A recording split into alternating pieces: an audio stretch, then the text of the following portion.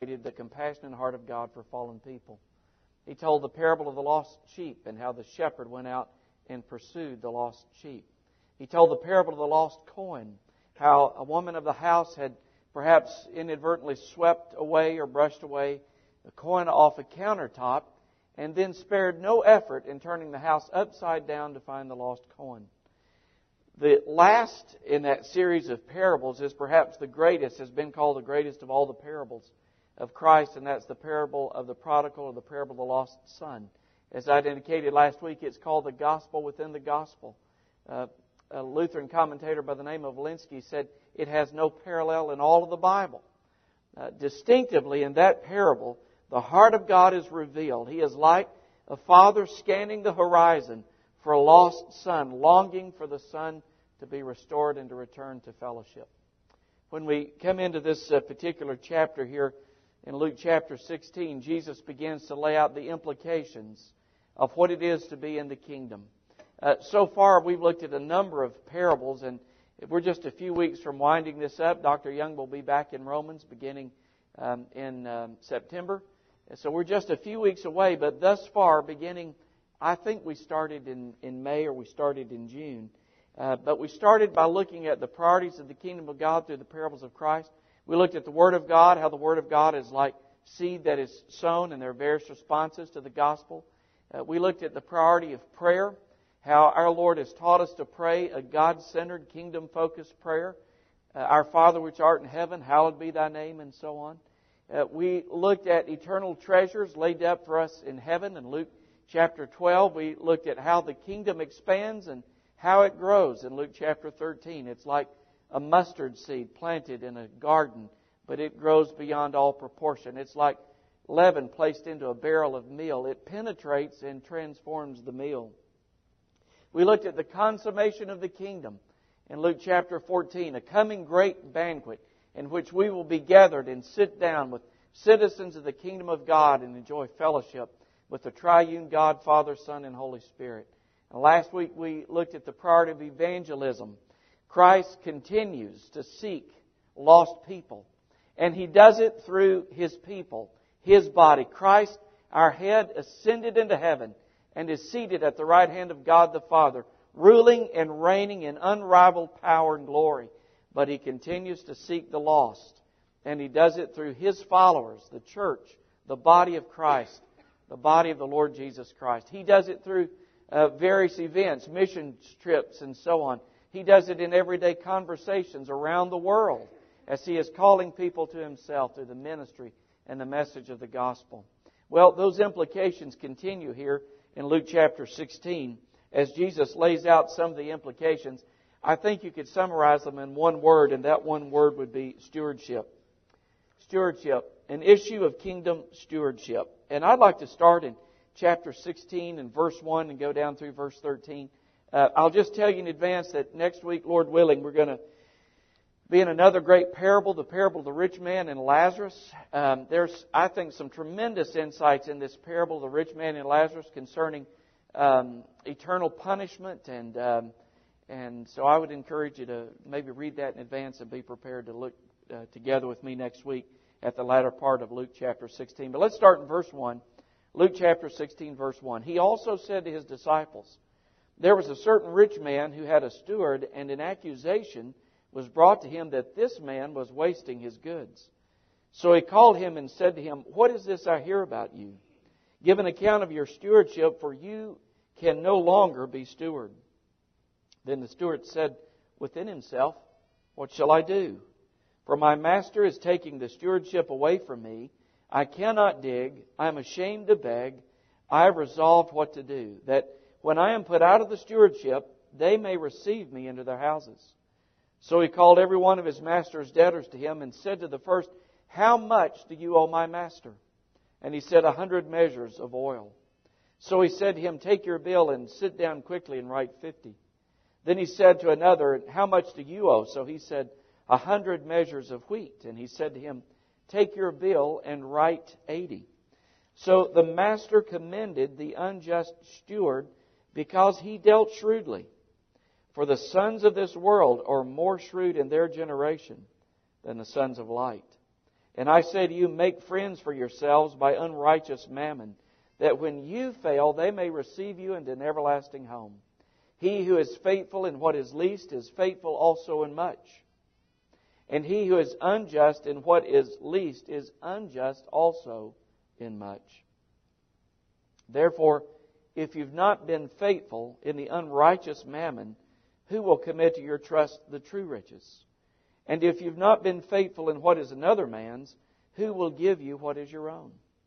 No servant can serve two masters. For either he will hate the one and love the other, or else he will be loyal to the one and despise the other. You cannot serve God and mammon. I'll tell you in advance, the little phrase there, cannot, joins two Greek words together. And if I could translate it in plain Southern English, it means it is utterly impossible to serve two masters. And two masters are indicated here. On the one hand, money, mammon, an Aramaic word for money or riches. You cannot serve both. It is utterly impossible. You can only serve one master. And our Master, the Lord Jesus Christ, has called us to serve Him. And to do that with joy, and to do that with gladness. To do that with a single eye on advancing His cause and His kingdom.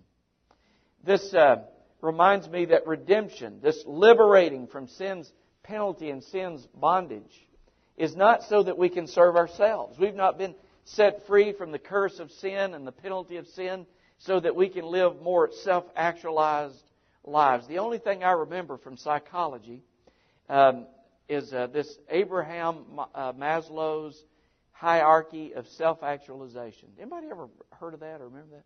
I can't tell you what it's about, but that's a pretty impressive phrase, isn't it? It's just that our motivations are aimed towards self primarily, and only after we're meeting this hierarchy of self-needs can we turn our focus outward. Can I tell you that Christ in the gospel calls us to something other than serving ourselves? When God brought His people out of Egyptian bondage, they had been serving under harsh masters for over 400 years. And in Exodus chapter 19, after God had brought them out with incredible, awesome power in 10 plagues. And I just say, by the way, it didn't take Him 10 tries to get them out. It wasn't as if He tried the plague of flies and that didn't work. And so He scratched His head and said, well, let's try lice. And that didn't work. And so He said, well, let's try boils. That's not what that's about at all. It's about God judging the idols of Egypt. They had a god called Ra, the sun god. And what did God do? He turned out the lights for 3 days, made it completely dark in Egypt to show that He is the true and the living God who has all power. It wasn't 10 attempts to get them out. He got them out when He wanted to get them out. But the point is this, in Exodus 19, after God had brought them out by incredible power through these 10 plagues, had parted the Red Seas and already began to rain down manna from heaven. In Exodus 19, God says, I brought you out of Egyptian bondage to myself. I brought you out on eagle's wings so that you might be a kingdom of priests before me, so that you might be a holy nation. God had redeemed them that they might worship Him, that they might serve Him, that they might honor Him as the true and the living God, that they might be a witness to the nations and the idols that surrounded them.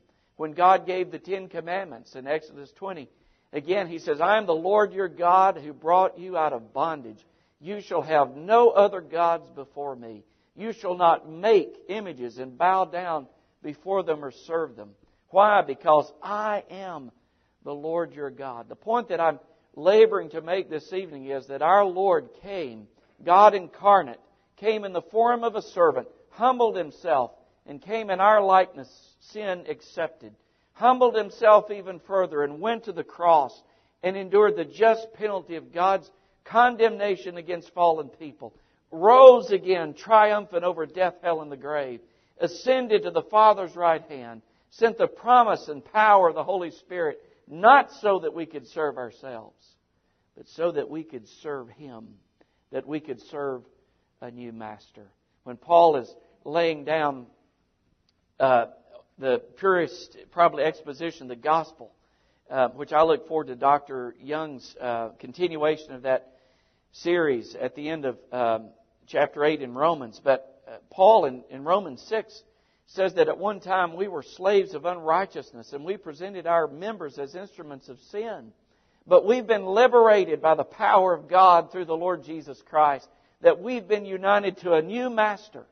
And now our instruments are employed to serve the risen and reigning Lord Jesus Christ. In this wonderful parable, there's some enigmatic language here, some things that are a little difficult to get our minds around. But I think the principal thing that you should notice, first of all, this evening, is found in verse 1, and that's the context. This parable is addressed to whom? It is addressed to disciples. The three parables in Luke chapter 15 are addressed to the Pharisees, who had issues with sinners, and the fact that the Savior of sinners would so willingly receive them and enjoy table fellowship with them. This parable is given to disciples. Why?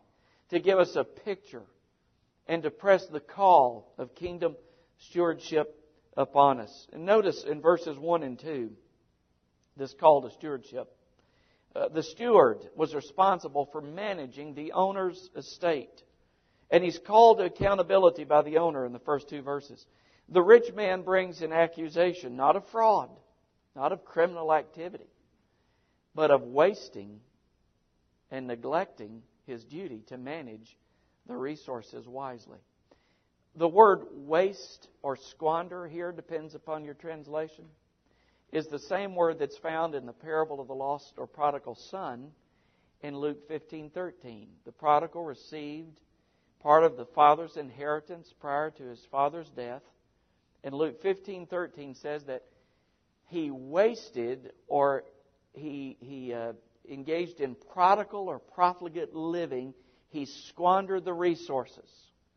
And so the owner of this estate calls the steward in and says, "You've wasted and neglected the resources that I've entrusted you. You've been neglectful of your duty." It's not an accusation of fraud, but of mismanagement, of being careless and unwise with the resources entrusted to him by the owner. And as a result, the steward's dismissed in verse 2. He says, "You can no longer be steward." If you could join with me in a little sanctified imagination here. This is the scene of the parable, and I think the Master, our Master, the Lord Jesus Christ, wants to impress upon us this concept, this idea of stewardship. That He has entrusted to His people resources. In fact, let me give you three quick principles here, lifted from the Bible, not necessarily from this text. The first principle of stewardship is this, that you and I have been created in the image of God. Genesis chapter 1, verse 26 and following. And as a result of being created in the image of God, of bearing God's image and likeness, we have been given what the Reformation or the Reformers called a cultural mandate. A cultural mandate. And that cultural mandate is for us to go and to exercise God-given dominion or responsibility. To exercise a God-given responsibility over all of creation under the authority of God.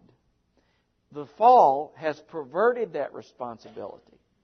It's twisted that responsibility. But it has not changed that responsibility. In Genesis chapter 1, the Lord gave them this authority, both male and female, and said, "Fill the earth, subdue the earth, and have dominion over the birds of the air, the fish of the sea," for you fishermen, keep that in mind, "the fish of the sea, and everything that creeps upon the earth." Fill it, populate it, and subdue it. Sin has certainly impacted that, but it hasn't changed that. The Bible teaches in several places, Psalm 24, the first verse, that the earth is the Lord's, the world, and everything in it is His. You've probably heard at various times when offerings are given or collected, or at stewardship times, an oft-quoted verse, but it's still true. Psalm 50, the Lord says, "Every beast of the forest is mine. I own the cattle on 1,000 hills." After God's people were restored from captivity in Babylon, they were to be building. But they got sidetracked by serving their own self-interest. And the Lord raises up a prophet by the name of Haggai. Can you imagine naming your firstborn son Haggai? He sends this prophet by the name Haggai. And Haggai reminds the people of God, the gold and silver is mine, says the Lord.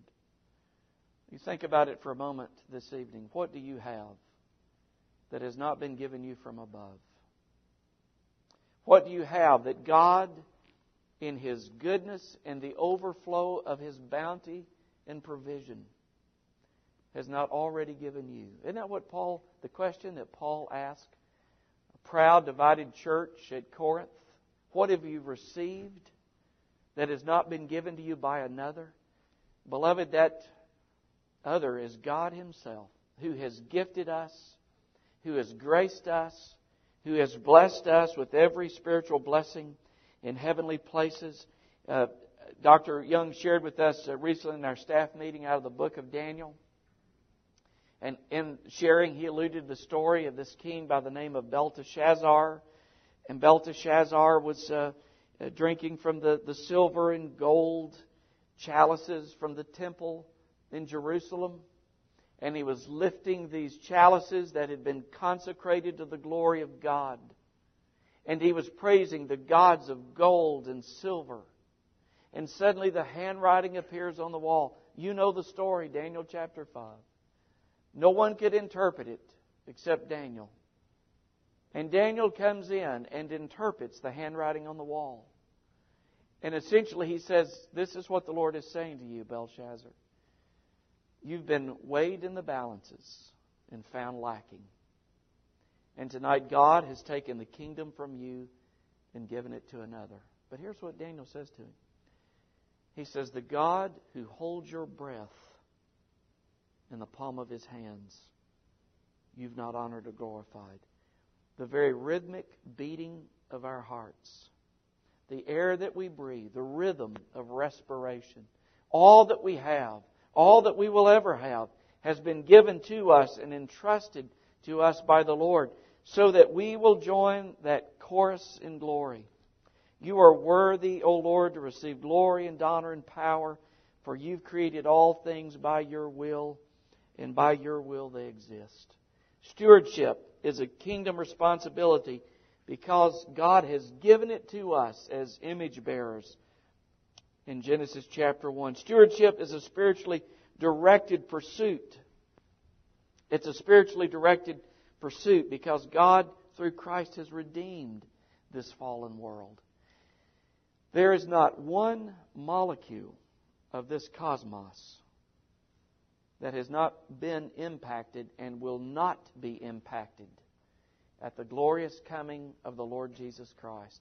The prophets look forward to this time, and they talk about the lion laying down with the lamb. And they talk about a little child leading them. And Micah uses prophetic language to talk about the day when implements of war will be beaten into implements of farming or agriculture, because Christ has come back and subdued all things to Himself. He's coming back and will be enthroned in a new heavens and a new earth. So whatever we do now, in whatever arena in which we work, we labor with the idea that it's all Christ's and will someday be fully and finally reclaimed and restored. One of the great themes that came out of the Protestant Reformation was this: there is no compartmentalizing of life. There is no sacred vocations and no secular vocations. All of life is lived coram Deo. It's lived before the face of God.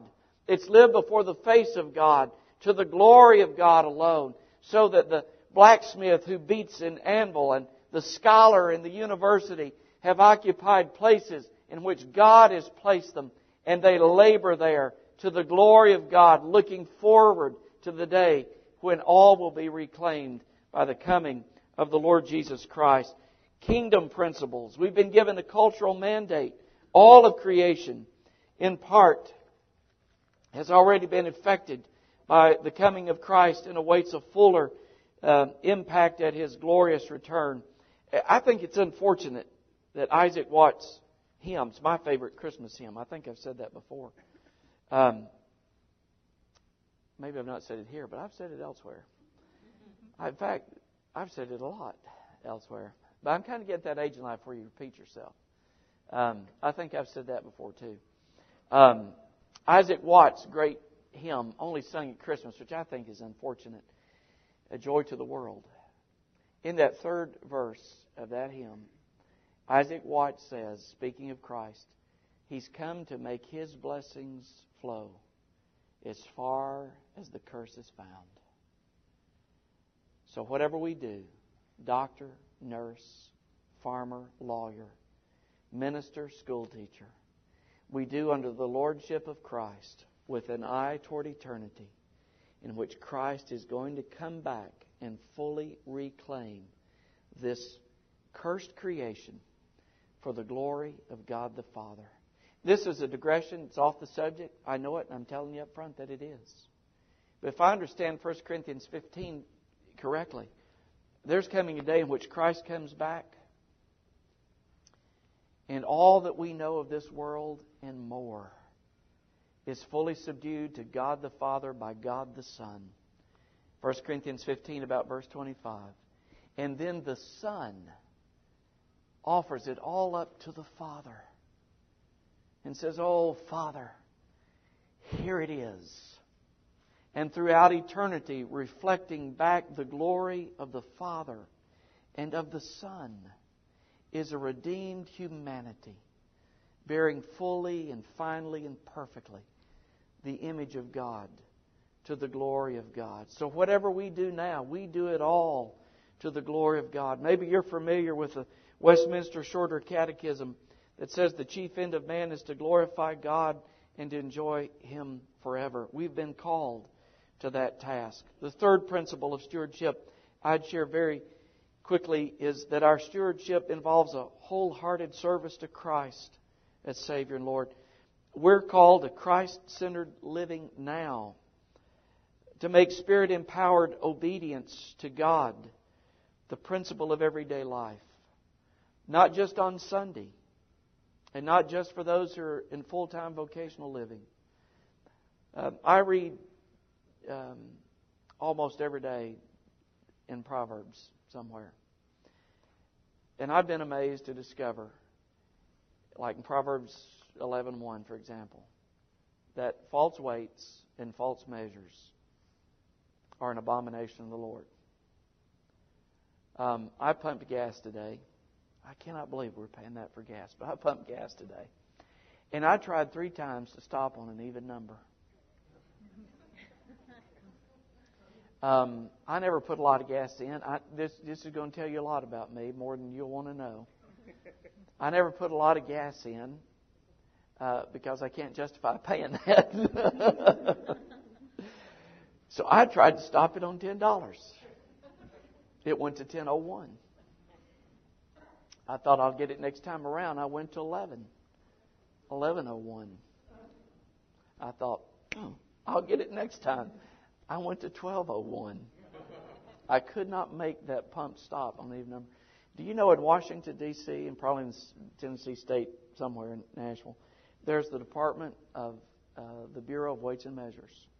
They come out and they make sure that when you pump gas, it's exactly a gallon, not less, and certainly not more. But we hope not less.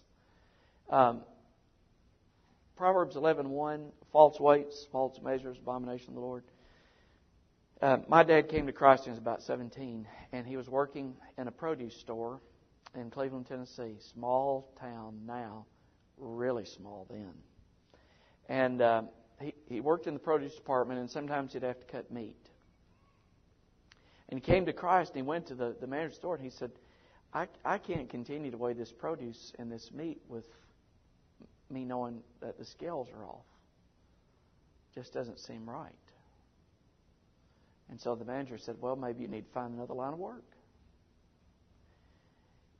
The point that I'm making is that everyday life is lived under the authority of Christ, so that If it's a gallon, it ought to be a gallon. 16 ounces ought to be the pound and not 15 or 14. That's the point of the kingdom stewardship, is that even God is interested in 12 inches being the foot and 36 inches the yard. God's even concerned about that. This parable is kind of an interesting concept here, because it would appear that the shrewdness or the cleverness of this steward is really the issue. But I don't think that really is the issue. We've been called to stewardship, but we face, secondly, a big challenge to stewardship. And that's in verses 3 through 7. When the steward is called to give an account of his stewardship, he decides on this very clever plan. He's going to give big discounts. He still has power of attorney. He still has the ledger books. They've not been surrendered yet. So he goes to Jeff Simons and says, "Say, how much oil do you owe?" "Oh, 100 measures." "I tell you what, you write 50 and I'll close the books on your account." He goes to Tom Jordan. He says, "How much wheat do you owe?" He says, "I owe 50 measures." He says, "I tell you what, Tom, you pay me $20 and I'll write on the books, account paid in full." What's being praised here is not dishonest practices. What's being praised here at the latter end of verse 8, I think, what's being commended is the resourcefulness. The resourcefulness. But you and I face a challenge to stewardship. A big challenge. You know what the big challenge is for me in stewardship issues? It's me. It's me. I'm not a big cartoon reader. Used to love The Far Side. But I'm not a big cartoon reader. But I did see this cartoon once, Pogo, that says we've met the enemy, and it's us. I'm the biggest challenge I know to kingdom stewardship. And why is that? Because my service is always mingled by self. Self always taints what I would endeavor to do for the Lord. And I don't think I'm alone in that, folks. Paul, in Romans 7, talks about this. When I would do good, I think it's verse 21, when I would do good, I find another law, and that is that evil is with me. I want to wholeheartedly obey the Lord. I want to wholeheartedly pursue kingdom interests. But I find often somewhat of a divided heart and self-serving motivations. I find the remnants of indwelling sin still corrupt my service of the Master. In a few weeks in the Sunday school class I teach, we're going to be in James chapter 4. And James chapter 4 talks about this conflict. It says that you and I, all of us, every one of us, fight a threefold battle. We fight the battle with our own heart and our own desires. We fight a battle with what's commonly called the world. Simply put, defining life from a fallen perspective. And we fight a battle with someone whom the Bible calls the devil. Diablos, the accuser of the brethren. Satan, the adversary, the tempter, the prince of darkness grim. We fight that conflict. So even in the midst of going to Guatemala or going to Destin or sharing the gospel across a back fence with a neighbor or giving yourself to prayer or to absorbing the Scripture and the ministry of God's Word, we find that there is a challenge to that. There's the challenge of our own heart. There's the challenge of a fallen culture. Scan the newsstands. It's about bodies, bucks, and business. And we find that pull and that allure. We know we've been called to serve one master, but I find that often my heart is prone to wander toward self-serving interests and self-serving motivations. That's the challenge, to live wholehearted for Christ while battling sin, self, and Satan, to serve Christ only and always, to serve Him with our whole being. That's the challenge of stewardship. Let me come quickly to the end of the parable. There's a commendation, which I mentioned earlier in verse 8. The owner, the master, commends the steward for acting so shrewdly or so wisely. Verse 8, frankly, has presented an interpretation challenge for a lot of commentators. And as I looked at this, you could probably summarize verse 8, people taking three different views. Just real quick. One view says the steward, what the steward did was not dishonest. By having Jeff Simons settle for 50% instead of 100%, some commentators say he was just relieving unjust debt and interest and so on in conformity with Old Testament law. That's one view. Another view says that the steward was backing the owner into a corner. If I've given Jeff Simons that big discount and I marked the account paid in full, and then Tom Jordan, the owner, discovers that, he's not going to come back and say, look, you owe me 50 more. So he really did this to back the owner in the corner. Here's the third view, and I think it's the right one. What Jesus is commending here is resourcefulness. And what he's saying at the end of verse 8, in praising the resourcefulness, not the dishonesty, he says in verse 8, the sons of this world are more shrewd in their generation than the sons of light. Jesus, in essence, is saying that the sons of this world are often more sensible, more astute in their pursuits of this world than the sons of light are in pursuing the world to come. They're often more focused, more diligent, more eager to seize the opportunity for this life than the sons of another generation or sons of a coming generation are eager to seize the opportunities to pursue and advance the kingdom of God. The Bible says there are basically two kinds of people in this world, those in Christ, those in Adam. The sons of darkness and the sons of light. People are called children of whatever attributes or characteristics they take on. And what Jesus is saying is this. When you look at the world of business and you look at life in a fallen world, you will find people who are very wise and very astute in sparing no efforts to further their own interest. Could we not be just as diligent, just as wise, just as eager to pursue the interest of our Savior, to pursue the interest of the kingdom of God, to advance the cause of Christ and the name of Christ? The commendation of the man's wise, resourceful use of means, I think, calls us to be more diligent in kingdom stewardship.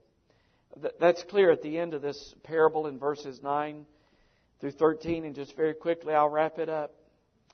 Verse 9, I think Jesus is saying that money should be used wisely with an aim toward eternity.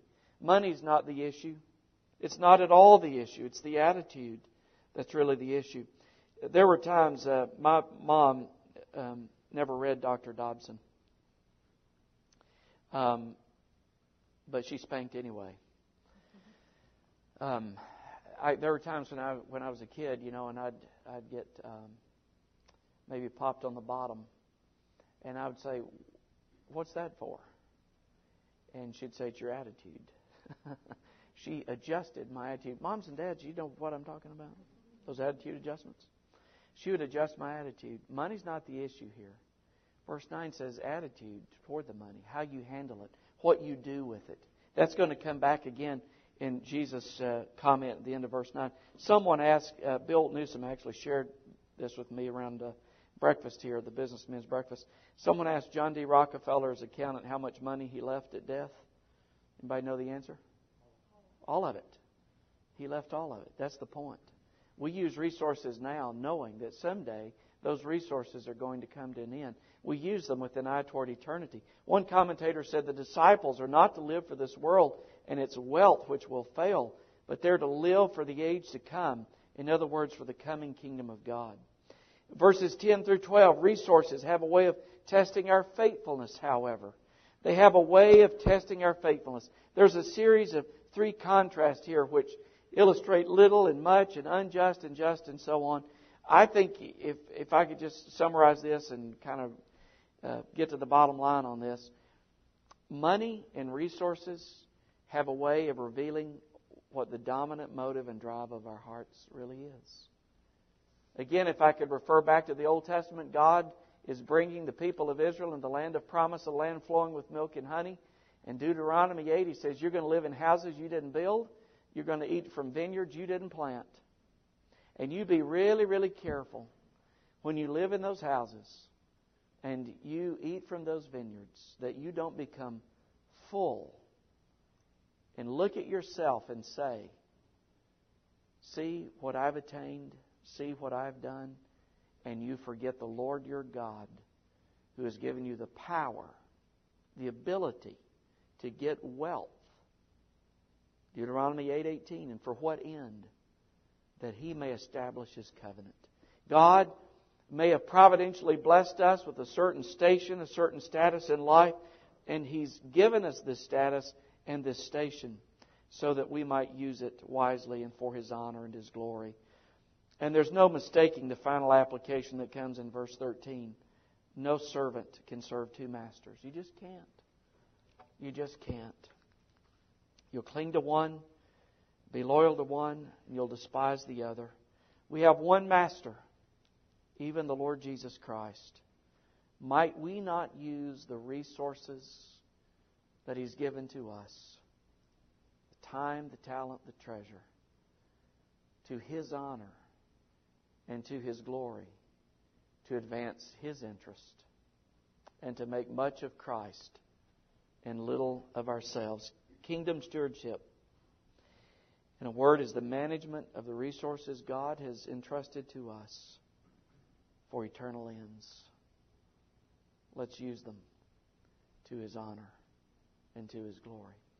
Father, we are indeed a blessed people, blessed in so many profound ways, so many simple ways, and yet we find that often the pull of our own hearts, the continued appeal of a fallen culture, and even an incorrigible, malignant adversary, Satan himself, would often divert us from the priorities of Your kingdom.